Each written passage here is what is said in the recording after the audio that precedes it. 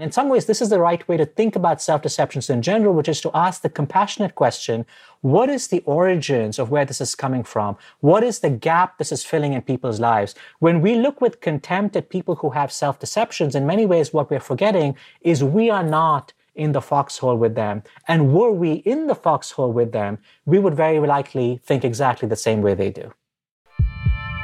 I'm Rufus Griscom, and this is The Next Big Idea. Today, is it really such a bad thing to lie to yourself?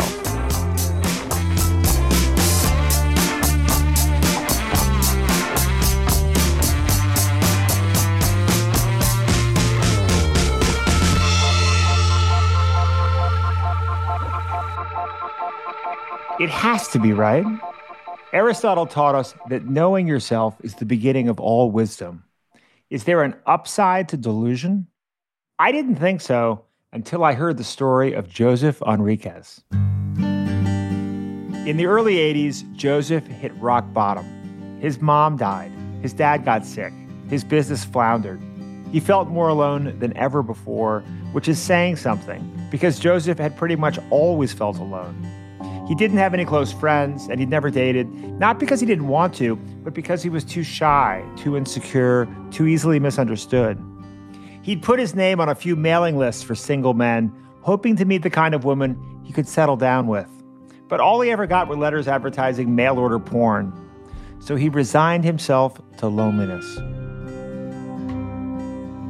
But then one day, he got a different kind of letter. It was from a woman who said she was looking for a friend. She explained that she lived in the Illinois woodlands at a retreat for young women who'd all escaped troubled pasts and were now trying to make fresh starts with the help of decent, kind men. Joseph wrote back. Soon he was corresponding with several women from the retreat, learning about their lives, telling them about his. Occasionally they'd ask if he could send a little money. Not much, just 10 or 20 bucks, enough to cover the cost of writing supplies. They called it a love offering, and Joseph was always happy to chip in. After about a year, he got a letter from a new woman named Pamela. She said she'd grown up poor, married young, fled, and taken refuge at the retreat. She enclosed a picture of herself, big eyes, gravity-defying Farrah Fawcett hair. Joseph was smitten. They started exchanging letters that were, for the most part, pretty bland. She asked him for car advice and told stories about her pet poodle, Gigi. But they could be deep, too. Joseph shared things with Pamela that he'd never told anyone. He wrote to her about the shock of his mother's death and the pain of his father's illness. And Pamela wrote back to say that she got it. She'd cared for ailing family members herself, and she knew what a burden it could be, how lonely it could make you feel. Joseph had always believed that he possessed many fine qualities. He was warm, sensitive, kind, loyal. But no one had ever paid enough attention to realize it. No one had ever taken the time to get to know him. No one except Pamela. That man laughing, that's Pamela. Turns out she wasn't a doe-eyed innocent with Farrah Fawcett curls. She was a balding, mustachioed, middle-aged man named Donald Lowry. Here he is being interviewed by Shankar Vedantam in a 2015 episode of This American Life. Was any of it difficult to come up with these characters? Did the characters bore you? I mean, tell me about it as a writing project. No, I look at a photograph of a girl and say, what kind of girl is this? Where is she from? What does she like to do? It was fairly easy after a while. The first 20 were a little bit rough, but the next 80 were not hard at all. And you enjoyed making up these characters? I loved it. Yeah, I loved it. I admit that. And he loved the lifestyle that came with it. Remember those love offerings? The pocket change Pamela and the other women asked Joseph to send so they could buy stamps or whatever? It added up. Because Don wasn't just corresponding with Joseph. He was writing to more than 30,000 men. And he was laughing all the way to the bank. He built a printing press so he could crank out letters at an industrial scale. He drove around in Rolls Royces and Jaguars from his 20-car fleet, a fleet serviced by a full-time private mechanic. It was good to be Don or Linda or Terry or Pamela or whichever woman he was pretending to be that day. It was good right up until 1988, when Don was charged with mail fraud. Prosecutors claimed that Don had conned men like Joseph out of millions. A few had depleted their life savings. One guy was living in his car and sending his Social Security checks to his fictitious pen pal. A bunch of those men, including Joseph, showed up at Don's trial. They must have wanted to see him suffer, right? But no, they came to defend him. Don's letters, they said, had saved them from despair, isolation, addiction, even suicide. Sure, they realized now that it was all a lie, but they were grateful for that lie. As one of Don's dupes put it, I didn't care if they were real. They're nice letters, and they make a man feel good. It felt good to offer car advice. It was nice to read about Gigi the poodle. It was comforting to imagine that out there in the woodlands of Illinois, there was someone who had thought about them, cared about them, saw them for who they really were. When Shankar Vedantam, he's the interviewer you heard in that clip a minute ago, when he first heard the story of Don's con, he decided it was a classic case of a savvy swindler and some credulous fools. But as he thought more about it, his views began to shift. On the surface, the con seemed pretty cruel. Don preyed on vulnerable men, knowing that the more desperate they were, the easier they'd be to deceive. But the fact that those men then came to his defense suggested that they were somehow complicit in the deception. Even after they knew they'd been lied to, they were still grateful for what that lie had helped them do: overcome addiction, avoid suicide, stave off loneliness. Shankar realized that those letters had done some good. And that realization brought with it a vexing question. Is it possible that deception can sometimes be helpful? That question is at the heart of his new book, which he co-wrote with science writer Bill Messler. It's called Useful Delusions: The Power and Paradox of the Self-Deceiving Brain. If the clip of Shankar's voice that I played earlier sounds familiar, that's because you probably heard him before. He's NPR's social science correspondent and the host of the wildly brilliant podcast, Hidden Brain. And today, he's going to be speaking with one of our wildly brilliant Next Big Idea Club curators, Daniel Pink. They connected over video from their homes in Washington, D.C.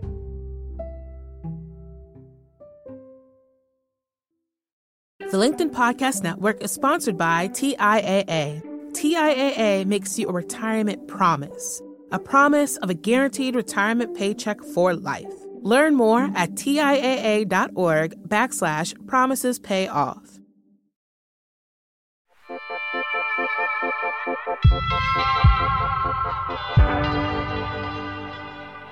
Hi, everybody. Welcome to the Next Big Idea Club podcast. My name is Daniel Pink. I have the privilege of being one of the 4 curators of the Next Big Idea Club. And I am joined today by Shankar Vedantam. He's the author of one of our selections, an amazingly interesting book. It's one of those books for me I can't get out of my head. I keep thinking about it. It's called Useful Delusions.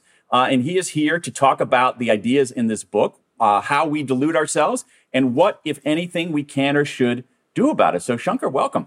Thank you so much for having me, Dan. I'm really, really delighted to be here. Well, I'm glad to have you. I have to say, I've known you for a while, but I found this book kind of revelatory in a way. Like, you think you know your friends, and then you come in with something that just blows my mind entirely. I thought I had the entire Vedantam repertoire in my head, but it's a really, really fascinating book. The standard question is, why'd you write this book? But I'd like you to take 2 notches backward and tell us, like, I don't know how old you were when you wrote this book, but tell us the story of your life up to then, in brief form. Where'd you grow up?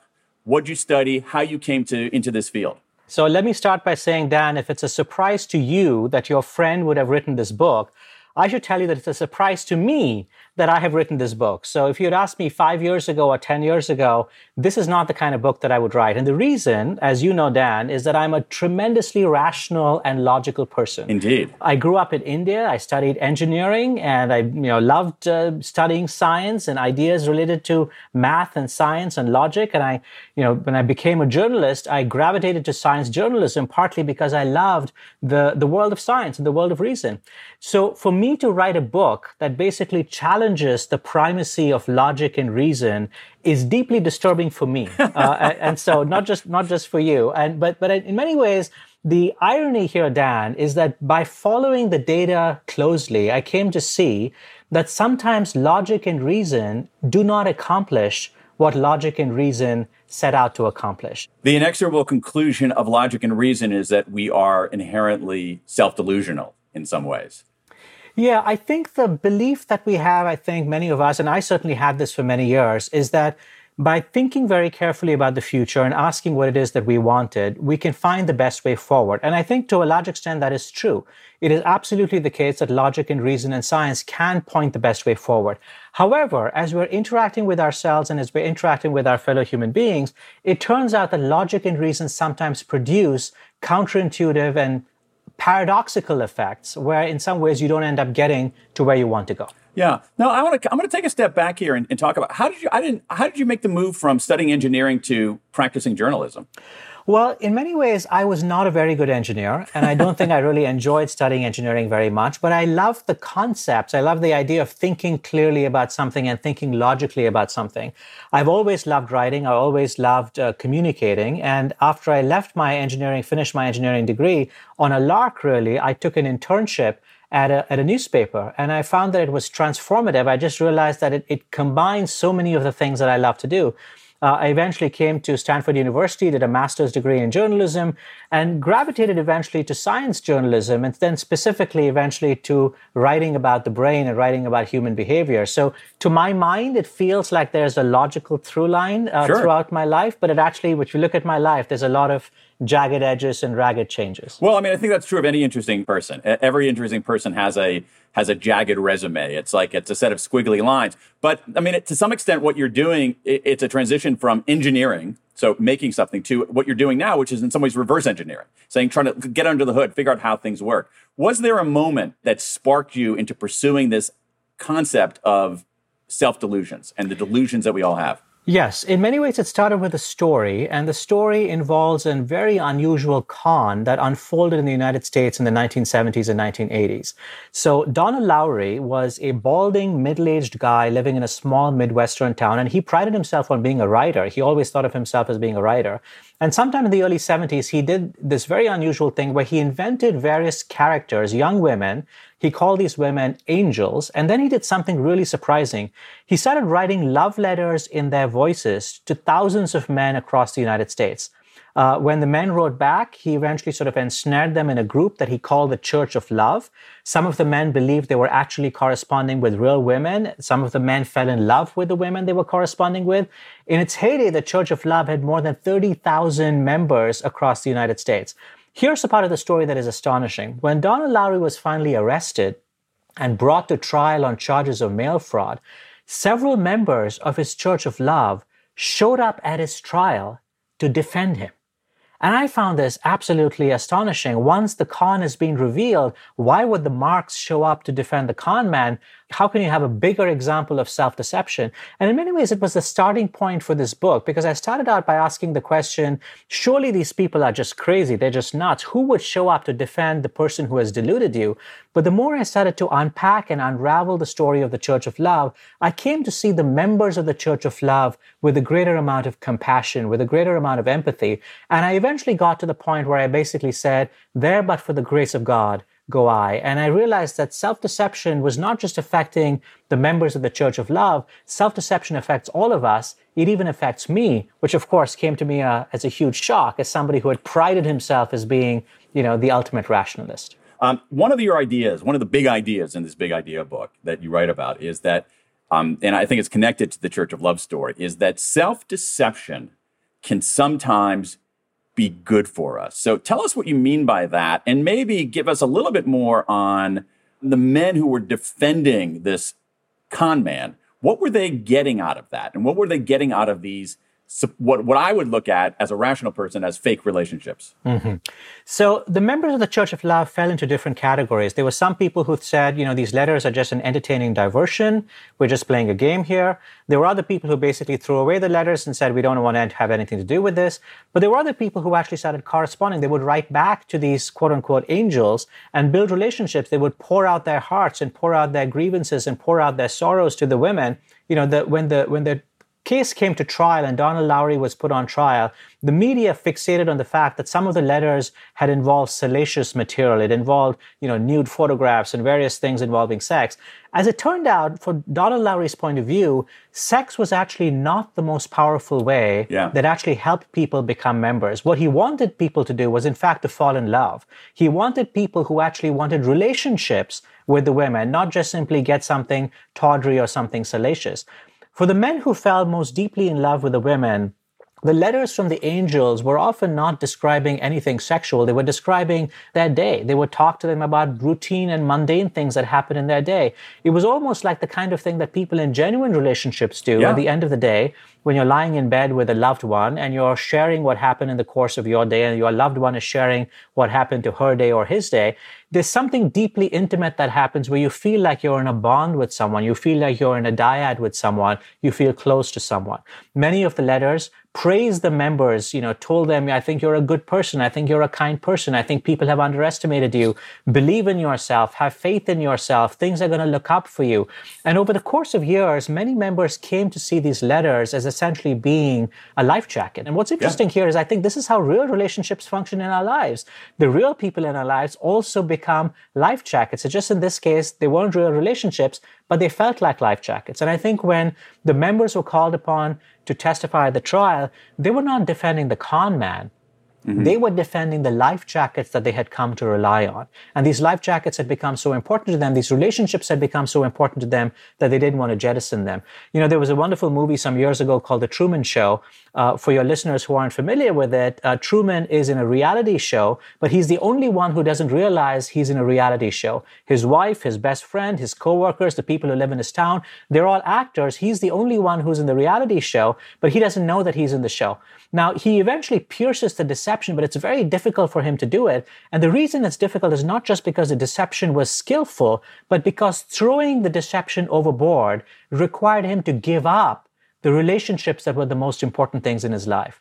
Over and over again, this metaphor comes up in the book. When we become dependent on certain relationships, whether those relationships are personal, whether they are political, whether they have to do with our nations, we become deeply enmeshed in the stories of those relationships, and we will go to great lengths to defend those relationships. So when you ask, how can self-deceptions be useful?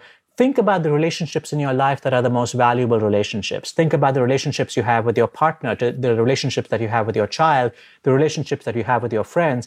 The closer your relationships to someone, the more likely you are to have self-deceptions in those relationships, and the more you're likely to see those self-deceptions actually be functional.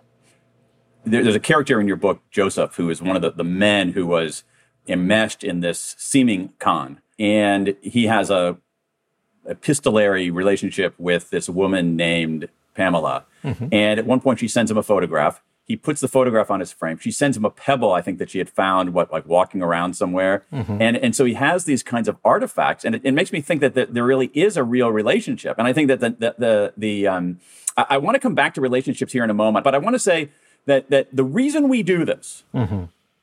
is because, in part at least, because of evolution. Embedded in here, both explicitly and implicitly, is an evolutionary argument for self-deception. Why don't you walk us through that, and then we'll return to how that evolutionary impulse affects our, I want to say real relationships, but mm-hmm. I guess Joseph had a real relationship. It affects the relationships that we have with people whom we've actually married or have as children or friends or whatever. That's right. So at the core of the book, indeed, is an evolutionary argument. And it starts with the basic principle that the brain is an organ that evolved over hundreds of thousands of years of evolution, right? And so in many ways, our brains have evolved to solve the problems of adaptation and survival that confronted our ancestors. So the brains that we have are the results of those struggles that our ancestors had, in other words, to make sense of the past. It turns out that when we think of our brains in our modern day, we tend to think of the brain as being a computer. We tend to think our brains are basically designed to see reality accurately, to take in the world accurately, to process information accurately. This is what computers do. It turns out our brains are actually not interested in reality. Our brains have one goal and one goal only, which is to help us adapt to the world we're living in and to survive. If it can accomplish those things by seeing reality clearly, our brains are more than capable and happy to see reality clearly. However, if being functional, if surviving, if adapting, if doing well requires not seeing reality clearly, our brains are just as willing and just as eager not to see reality clearly. Let me give you the simplest example that I think you and I certainly know firsthand, Dan, but I think many of our listeners here will also know firsthand. When my daughter was born several years ago, I had the sense on the day that she was born that this was just the most miraculous thing that happened, not just in my life, not just in the life of everyone on the planet, but in the life of the history of the planet. Sure. There was nothing that was more important. There was no miracle that was more spectacular. There was no child who was born who was ever more special than my daughter. Many people who become parents note this. Now, anyone who's a rationalist would say, surely it cannot be the case that millions upon millions of parents can look at their children as being unique and special. They can't logically all be correct that their child is the most special child in the universe. But that's the way it feels when you become a parent, especially I think when you become a parent for the first time. Now you would ask, why would evolution put in our heads this delusional belief about our children? And of course, when you think about the question, you ask the question that way, the answer is self-evident. Parenting is hard, it's difficult, it's frustrating, it's costly, it's time-consuming. If parents were to actually weigh the cost-benefit relationship of having children, many people might logically conclude parenting is really far more trouble than it's worth. And so in some ways, our delusional beliefs about our children are designed in some ways to hide from us the cost-benefit equation. And you can see very quickly why it is from an evolutionary standpoint, the delusional belief, the delusional love that parents have for their children, it might not be seeing reality accurately, but it's extremely functional for parents, it's extremely functional for our children, and it's extremely functional for our genes. You summarize this brilliantly. I mean, for those of you who are into evolutionary tattoos, this is worth getting tattooed, where you say evolution and natural selection ultimately doesn't care about what's true. It cares about what works. And that is it right there. And once you start thinking of it that way, to me, once I started thinking about it in that very explicit way, it's like, well, there are delusions everywhere. So let's keep with relationships. You have another idea in your book where you say delusional beliefs are vitally important to making us happy. Talk about it in terms of our romantic relationships, our partner relationships. So a wide variety of studies have found that when we have positive views about our partners, even delusionally positive views about our partners, we are likely to be in happier relationships. And in some ways, this is not a surprising idea. If you believe that your partner is kinder and more beautiful and more intelligent and wiser than other people, you're more likely to say, I want to stay with my partner. I want to be with my partner. And it turns out the delusional beliefs, the optimistic beliefs, the positive illusions we have about our partners, just like the positive illusions we have about our children, are one way that we can buffer ourselves against some of the challenges that come within relationships. So relationships come with frictions, they come with challenges, there are temptations outside of relationships. The way in which evolution has figured out a way to keep us within these relationships, to keep us within these bonds, in some ways is to encourage us to have positive delusions about our partner. So let's say, Dan, now that the pandemic in the United States is easing, let's say you and I went on a road trip this coming year, and we stopped by every wedding that's happening in the United States this coming year. And we asked couples on their wedding seriously, day. right now we could pitch that as a Netflix series, but that's another story. So for our Netflix series, we go and check out every wedding that's unfolding in the United States. And we ask couples this very simple question. On their wedding day, we ask them, what are your odds of getting divorced? Now, if you were logical, if you were rational, if you looked at the statistics, you would say, there's no reason to think I'm particularly different from anyone else. The odds of getting divorced are about 40 to 60%. All, marriages, depending on their first, second, or third marriages, they have about a 40 to 60% of ending in divorce. I expect that I have, let's say a 50% chance of getting divorced. I would bet you two things. One, almost no one on their wedding day would tell you they have a 50% chance of getting divorced. And two, someone who tells you on their wedding day that they have a 50% chance of getting divorced, that is not a person who is about to embark on a very happy marriage. I found it really interesting and actually somewhat heartening as the lesser of the two people in my partnership that partners tend to overrate, essentially, their romantic partners. They look at their partners through rose-colored glasses. Tell us a little bit about that research. I found that both interesting and heartening. Yes, and what's interesting is not just that they overrate their partners in general, but they tend to overrate their partners on the dimensions that they themselves care about. So let's say, for example, Dan, that I am somebody who values empathy and compassion. And let's say you and I were in a relationship, an intimate relationship, and we were married to each other. I might see you as being more empathetic and compassionate, not just that other people think, but that you yourself think. And again, this is not surprising. The more I have positive views about my partner in the dimensions that I care about, the more likely I am to say, this person is actually for me, I'm likely to be happier. Now, I just want to flag one thing. In almost every case that we can talk about deceptions, the subtitle of my book is The Power and Paradox of the Self-Deceiving Brain, because there is a paradox here. And the paradox is, even as self-deception keeps us happier in relationships, even as it helps us build longer-term relationships, self-deception can also keep us in bad relationships. There are relationships all over the place where people stay in abusive relationships, where they deceive themselves about how good their partners are, about how kind their partners are. You know, you have people who say, yes, my partner beat me up yesterday, but he really loves me. He really cares about me. He's really kind to me. The same forces of self-deception that can keep us in happy relationships can also keep us in unhappy relationships. This is the paradox of self-deception. It can simultaneously do terrible harm, which is, I think, the way most of us think of self-deception. The contribution, I think, of my book is that we've ignored the part of self-deception where it can actually do good to us. Is there a way for individuals to at least make that kind of assessment on their own about, you know, is this a harmful delusion or is it a useful delusion? I think it's really difficult for individuals to do this on their own. And I think there's two ways to do this, but I think both involve in some way stepping outside yourself. The first is to ask yourself, what are the outcomes of my self-deception? Is the outcome of my self-deception my delusional beliefs about my daughter? Does it prompt me now to be a very dedicated father, to be a caring father, to look out for my child, to help her be the best that she can be? If those are the cases, if the outcomes of my self-deception about my daughter are that I'm outward facing, I'm compassionate, I'm caring, I'm giving more than I have, I would call those good delusions. On the other hand, if my daughter, God forbid, turns out to be a serial killer, and my self-deceptions about her prevent me from seeing the terrible harm that she's doing, that is not a good thing. The second thing that I think we can do is ask others to give us feedback. So I think others can see our self-deceptions more clearly than we can. So if other people tell you, look, you're heading down a path where your self-deceptions are causing harm to other people, listen to them carefully, because in some ways they can see you more clearly than you can see yourself. Yeah, and there is a paradox also. There's kind of an adjacent paradox between accuracy and buoyancy. You talk about some research that showed that people who are depressed are actually better observers, more accurate observers of what's really going on, more in touch with reality. So it's so there's a paradox there as well. Should we be encouraging people to be accurate?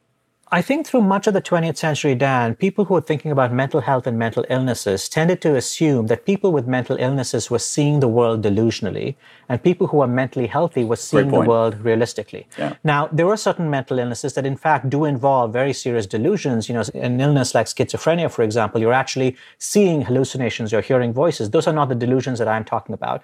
But over the last 30 or 40 years, research has actually shown that people with certain kinds of mental illnesses are actually able to see the world more clearly than people who are quote-unquote mentally healthy. So people with some forms of depression and anxiety, for example, turn out to see the world more realistically than people who are mentally healthy. Now, this raises a really interesting conundrum. Do you tell people the most important thing is to see the truth and to see reality correctly? Or do you tell people the most important thing is to be well-adjusted and to be happy? And it turns out that much of what psychotherapy might actually be doing is in fact be helping people see the world through rose-tinted glasses, or at least put their troubles, put their traumas into perspective, by which I mean moving it off center. All of us have been through a terrible pandemic this past year. People who in some ways might be seeing reality accurately might well tell themselves, something incredibly unexpected happened to us 15, 16 months ago. It's transformed our lives. Millions of people around the world are dead. Tens of millions of people have lost their jobs. The consequences are terrible. Let me shrink into myself and keep from going out, because who knows when the next pandemic is going to come, because the truth is the next pandemic could be right around the corner.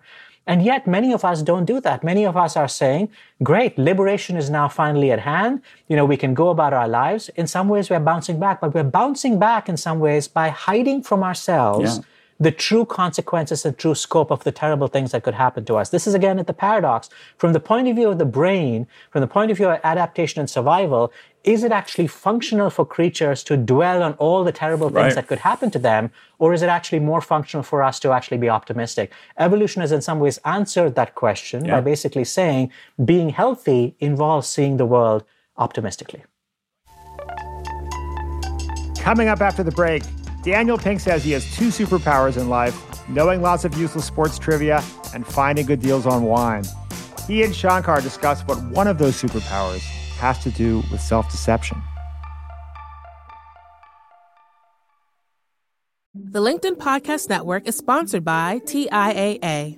In the last 100 years, we've seen financial markets swing, new currencies come and go, decades of savings lost in days, all showing that a retirement plan without a guarantee, quite simply, isn't enough. So more than a retirement plan, TIAA makes you a retirement promise. A promise of a guaranteed retirement paycheck for life. A promise that pays off. Learn more at TIAA.org/promisespayoff.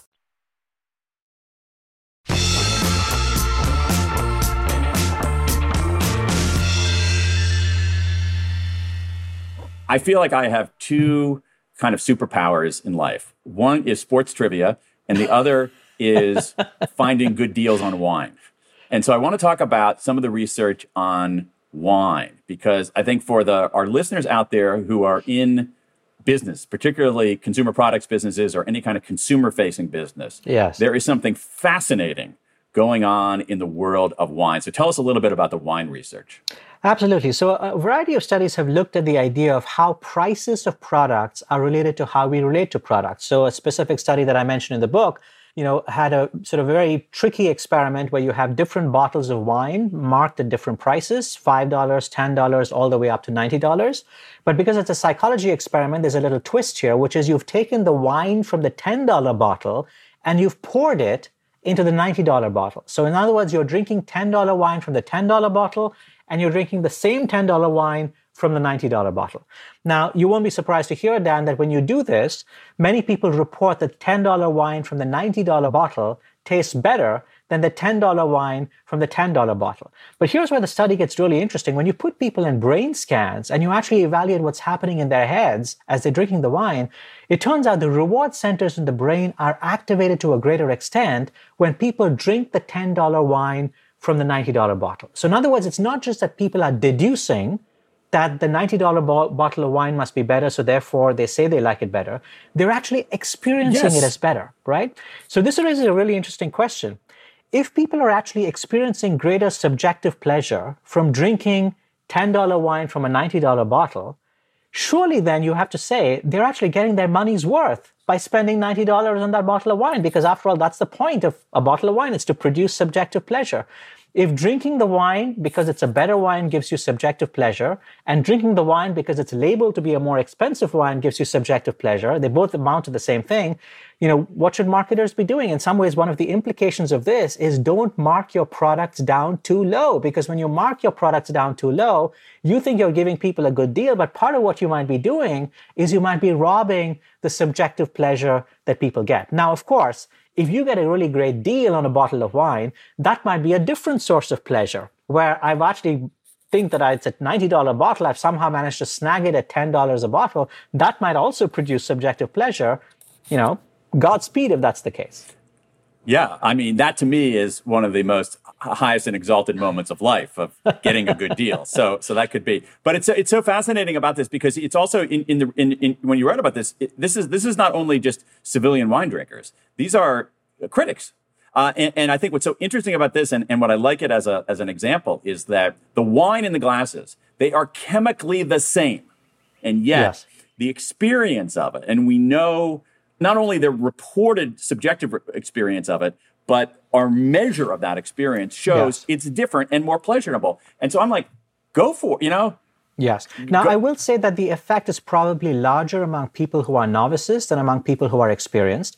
And this is also true for many other consumer products. So, for example, I'm not a golfer, but it turns out that amateur golfers who are given golf clubs that are said to be owned by professional golfers. In other words, if you say, here are Tiger Woods' clubs, go out on the links and play with them, you're likely to play better because you believe you're holding something magical belonging to Tiger Woods. Now, at a very high level, at the professional level, does it make a difference? Probably not. But at the level of ordinary amateurs performing things, the violin you use to play your amateur musical concert, or the golf clubs that you're using, or the squash rackets you're using, it probably does make a difference. And the brand name objects that we think we buy, in fact, are conferring something to us. They might not actually be materially different. In fact, they might actually be the same objects. But if we believe the story behind the objects that we buy, those stories have real power. Now, let's move to another idea that you have here, which is related to artifacts and stories. And you write, there are no atheists in foxholes. There's several parts of this book that talk in a way that for me was just really fascinating and helped me tease out some things about religion, which I've always found is a somewhat difficult subject to write about, because you have this very kind of polarized world, and you write a little bit about it. So tell us about, what does religion tell us about useful delusions? So one of the great mysteries from the point of view of the social sciences is if you look across countries and you look at across cultures and you look down history, you find that human beings in almost all of these cultures and societies and countries have adopted beliefs about the supernatural, that these beliefs seem to come easily to the mind, they come effortlessly to the mind. The nature of the supernatural beliefs might change over time. So what the ancient Greeks and Romans believed might not be what people today believe. But in general, the overall sense is that people are likely to believe supernatural beliefs. There's something about the mind that lends itself in some ways to be fertile ground for supernatural beliefs and thinking. Now, the typical way that most people who are logical and rational look at this is they basically look down with contempt at people who have religious beliefs. And I have to confess that for a long time in my own life, I think I did this. I think I saw people who had religious beliefs and I said, how is it possible that you can believe absurd things about supernatural events that could not have transpired? And this was a very strong point of view advanced by a group of writers, often known collectively as the New Atheists, folks like the late Christopher Hitchens. You write about Richard Dawkins in your book, the eminent British biologist, who were saying people who believe in religion are delusional, that religion is a source of ill, that people are believing in fantasies, and that it's harmful for them as individuals and for society writ large. And you don't agree with that. That's right. I think many of them are basically making this argument. They're basically saying, let's look at the truth claims made by religions, the factual claims made by religions. If those factual claims don't stand up to scrutiny, or in fact, if we can disprove them, if we can prove that, a religious text says that the earth is a few hundred years old or a few thousand years old, and we can in fact prove the earth is millions or billions of years old, that must mean that everything that's in the religious text is worthless and should be thrown off. I think this is actually a mistake. I've come to think that this is a really flawed way to understand what religions do for two different reasons. And let me go into each of them. The first is, a lot of social science research is now asking, what role do religions actually play in our societies? And it turns out that religions may have come into being at a point where human societies were transitioning from hunter-gatherer societies, very small groups of 100 to 150 people where everyone knew one another, to much larger groups where we constantly met people who were strangers. And part of what religions did, and religious norms did, is they established rules of conduct, norms of conduct that basically said, if Dan and I belong to the same religious group, if we worship the same God, if we believe the same things are going to happen to us in the afterlife, we are going to treat one another with a certain amount of respect, a certain amount of care and caution. We're going to be honest brokers with one another. So religions in some ways help to regulate functioning, and you can see this throughout history in many ways. Religions have morphed as the needs of different societies have morphed. They've played this very important social role. At a personal level, though, it's actually a little absurd to make the case that just because something is not factually accurate, it has no value in your life. So think for example, Dan, you read a beautiful novel, or you watch a fantastic movie, a very sad movie or a very sad novel, and you emerge from the movie theater, or you emerge from reading the novel, and you have tears running down your face, and I'm standing outside wearing my rationalist hat, and I ask you, so you're weeping because of what happened in the movie or what you read in the book. Were any of those characters real? Did any of those events actually happen? Is any of this in fact true? And you would say, no, the characters are fictional. They were imaginative. They were nothing, in fact. And I would ask you how absurd it is that you're crying. Why are you crying over events that never took place? And you would tell me, you're misunderstanding what a novel is. You're misunderstanding what a movie is. It might, in fact, be that the characters or the stories, in fact, are not true, but the emotions that I experienced as I watched the movie or as I read the novel, those emotions, in fact, are true. Those emotions are speaking to really important things of what it means to be a human being. They're speaking to how I think about the relationships in my life. They're pulling me deeper in contact with things that are of great value in my life. I think this is a much better way to understand religious stories. So there's a story in Hindu mythology about the monkey god Hanuman, who at one point is supposed to have lifted up an entire mountain and flown across a subcontinent carrying the mountain in his hand. Now, do I believe that actually a creature lifted up an entire mountain and flew across the subcontinent? No, at a factual level, I don't believe it. But I don't think that's what the story is about. The story is really about the power of devotion, about the power of commitment, about the power of love. And I think that's what the story is trying to communicate. And people who read the story are listening to the story at that emotional level. And when you ask people, what is the value you're deriving from religion, and mock the truth claims of religion, in some ways you're missing the most important component, which is the emotional relationships people have with religions and religious texts. Yeah, I think that is such a powerful argument. And just to be personal a little bit, it is very helpful to me as someone who was raised in a fairly religious household, who then said, wait a second, what?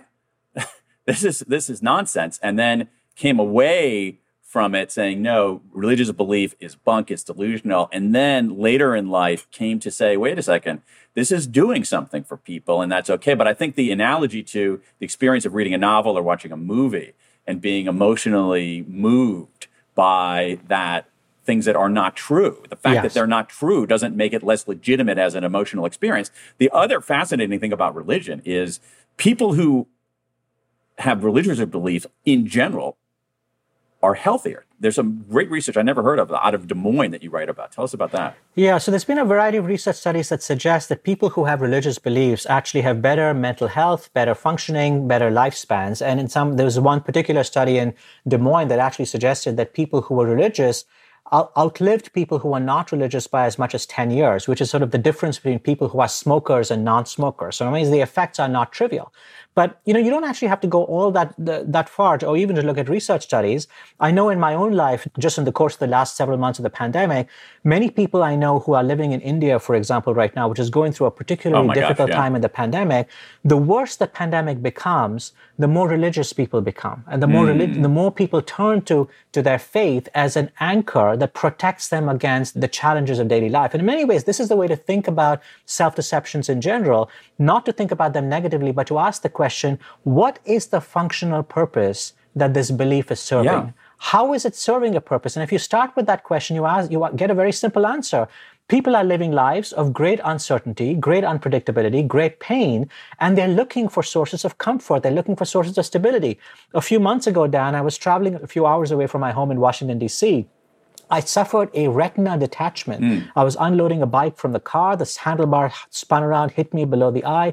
And over the course of the next 24 hours, I could literally see my vision in one eye disappearing in front of my face. And I knew what this was. We have a family history of retinal problems. I couldn't find a doctor. I was panic-stricken.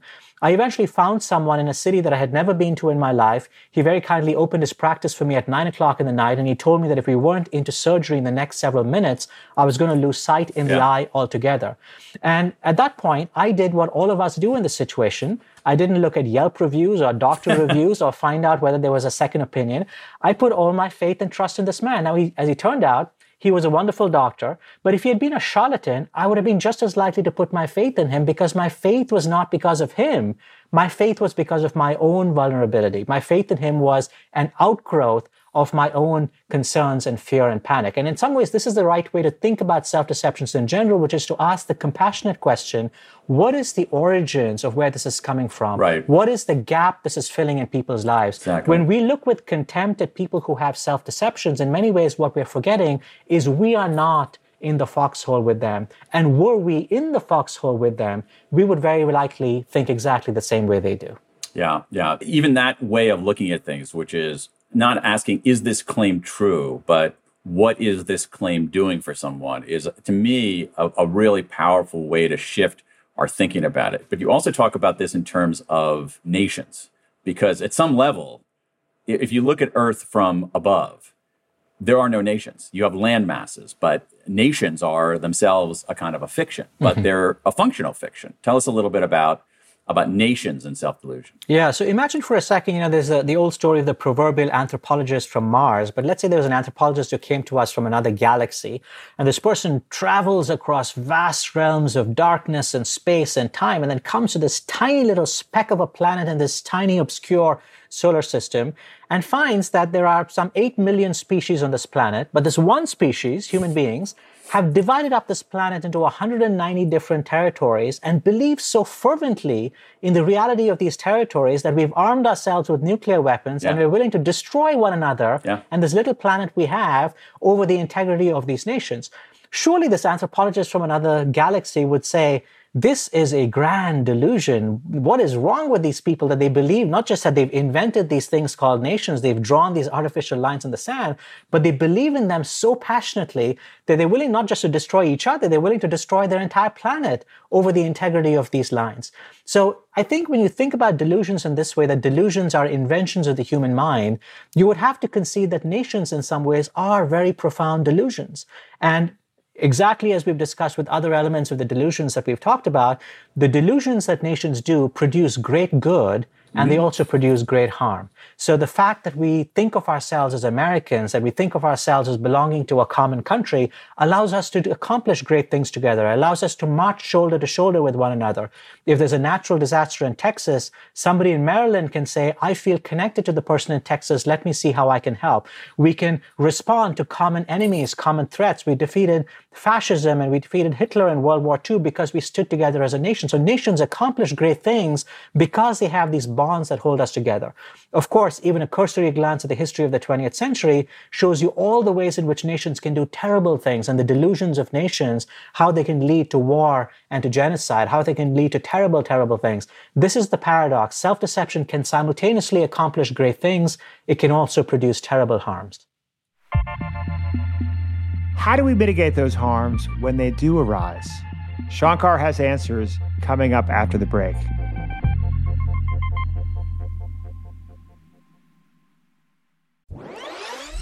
From the minds of visionaries to the desks of disruptors, I'm Lars Schmidt, host of the Redefining Work podcast. Join me each week as we explore the new world of work through the lens of those shaping it. CEOs, HR leaders, investors, and more. Be a part of the conversation that changes everything. Subscribe to Redefining Work today.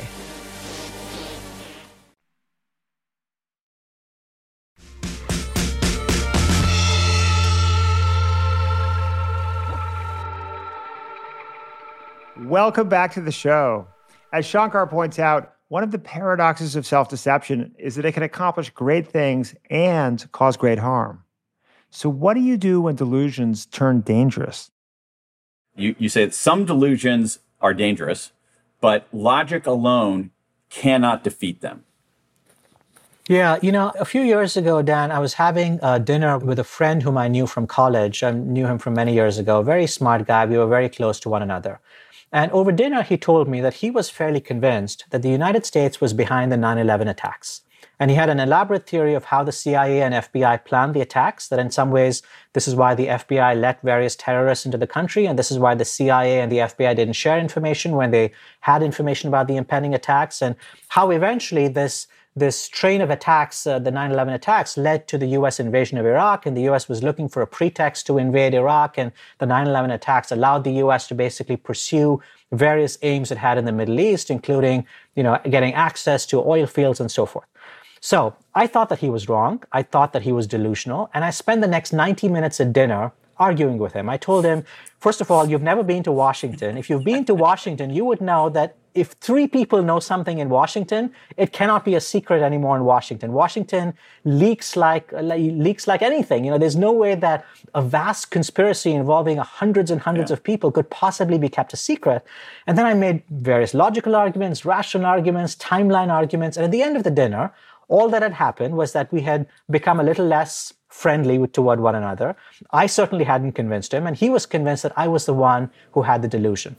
If I was to meet him again, if we were to have that same conversation again, I would approach that conversation very differently. I would not start with logic and I would not start with reason. I would start instead by asking him questions. I would ask him why it is he believed what he believed. I would ask him to explain his own beliefs to me. I would ask him, tell me why you think what you say is true. Tell me how it is possible that what you say might not be true. What would have to happen for your belief to in fact be disconfirmed? Psychologists sometimes have an interesting concept called the illusion of explanatory depth. Yeah. And the idea of the illusion of explanatory depth is that all of us believe we understand things better than we can actually understand them. But when we're called upon to actually explain things, when we're called upon to say, all right, I think I know how a bicycle works, show me how a bicycle works, people quickly realize that they actually have no idea how a bicycle works. And in some ways, being asked to demonstrate our knowledge is actually a powerful way of showing us the limitations of our own knowledge. In many ways, I think the challenge when we're trying to disabuse people of crazy views, the challenge is not how do we present information from the outside that gets them to change their views. The challenge is how do we get them from the inside to start to question their own views, to start to question the veracity of their own views. Asking questions is a powerful way. Asking people to explain their own views to us is a powerful way to sort of disabuse them of their views. And in some ways, being gentle, of showing them that we understand the underlying emotions that are spurring their beliefs, I think is also very important. To basically say, yes, you might not want to take a vaccine and I might want to take a vaccine, but I understand the reason you don't want to give a vaccine to your child is not because you're delusional, but it's because you love your child. In other words, we start from a point of common ground. We start from the point of view of saying, I'm giving my child a vaccine because I love my child. I recognize that you are not giving a vaccine to your child because you love your child. So we start from the common ground that we're both parents who love our children. We've come to different conclusions about what to do. But once you establish that common ground, once you get people to understand, you're not questioning their love for themselves, their love for their families, their love for their communities, their love for their nations. You are assuming good intent. In some ways, you disabuse and you dismantle a lot of the conflict that actually leads to pointless argument. I mean, what you're really calling for here is empathy, right? You're just like taking the other person's point of view, understanding their feelings. And for me, Shankar, I thought what was so interesting about this book is that I feel like it made me more empathetic. Like if I had a conversation with your friend who believed that 9/11 was a conspiracy, I would pull out every rhetorical sledgehammer I possibly could. Mm-hmm. And your book helped convince me that that isn't the case. Let's come back and maybe close on this. Is like, why do people have these views? At some level, my position, the position that I just articulated, is a position of privilege. And so tell us what you mean by that. Because again, one of the many things this book made me do is say, wait a second, my being dismissive of people with certain kinds of religious beliefs, perhaps, or conspiracy theorists, or anti-vaxxers, Mr. Smarty Pants Dan, being dismissive of them is actually a very privileged position. Tell us about that. Yeah, many years ago, I actually had the honor and the opportunity to visit Richard Dawkins at his home in Oxford. And this was right before he'd actually written the book, The God Delusion, which laid out the new atheist argument. And I asked him this question. I said, so Richard, assume, there's somebody who's suffering from a terminal illness, and they have just a few months left to live, or maybe a few weeks left to live. And their life is made more bearable by the belief that there is going to be an afterlife. Do you believe it's your responsibility and your job to come in and disabuse them of their religious belief because you believe their belief is wrong?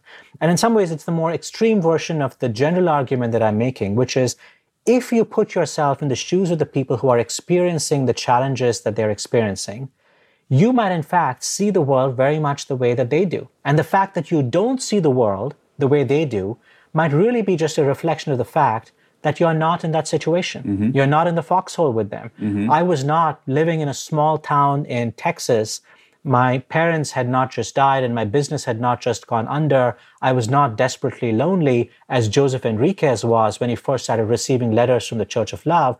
I had not put myself in his shoes.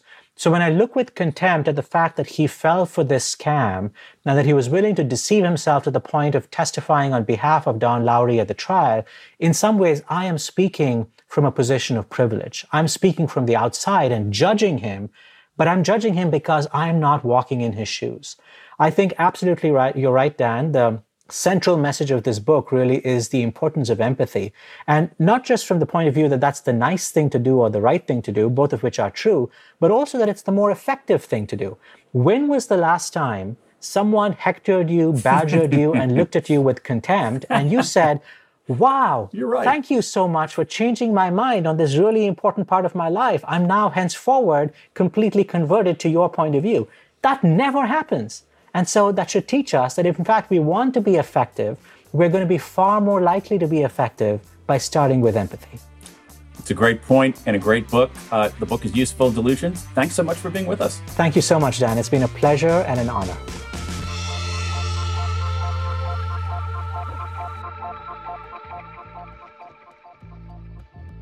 Would you like to hear from Shankar Vedantam what he considers the 5 biggest ideas from Useful Delusions? Download the Next Big Idea app and check out Shankar's Book Bite. And why stop there? In our app, you'll also find 12-minute audio summaries of groundbreaking new books, Zoom discussions with your favorite authors, and mind-blowing e-courses. Search for Next Big Idea in your app store. If you love what we're doing, I'd love to hear from you. Feel free to share any thoughts on this and other episodes on Twitter. I'm at Rufgrisk. That's at RUFGRISC. Special thanks to Daniel Pink and Shankar Vedantam. Shankar's book, Useful Delusions, is available wherever books are sold, including the Next Big Idea app. Caleb Bissinger wrote and produced this episode. Our executive producer is Michael Kovnat. Theme music by Costa Galanopoulos. Sound design by Emma Erdbrink. I'm your host, Rufus Griscom. See you next week.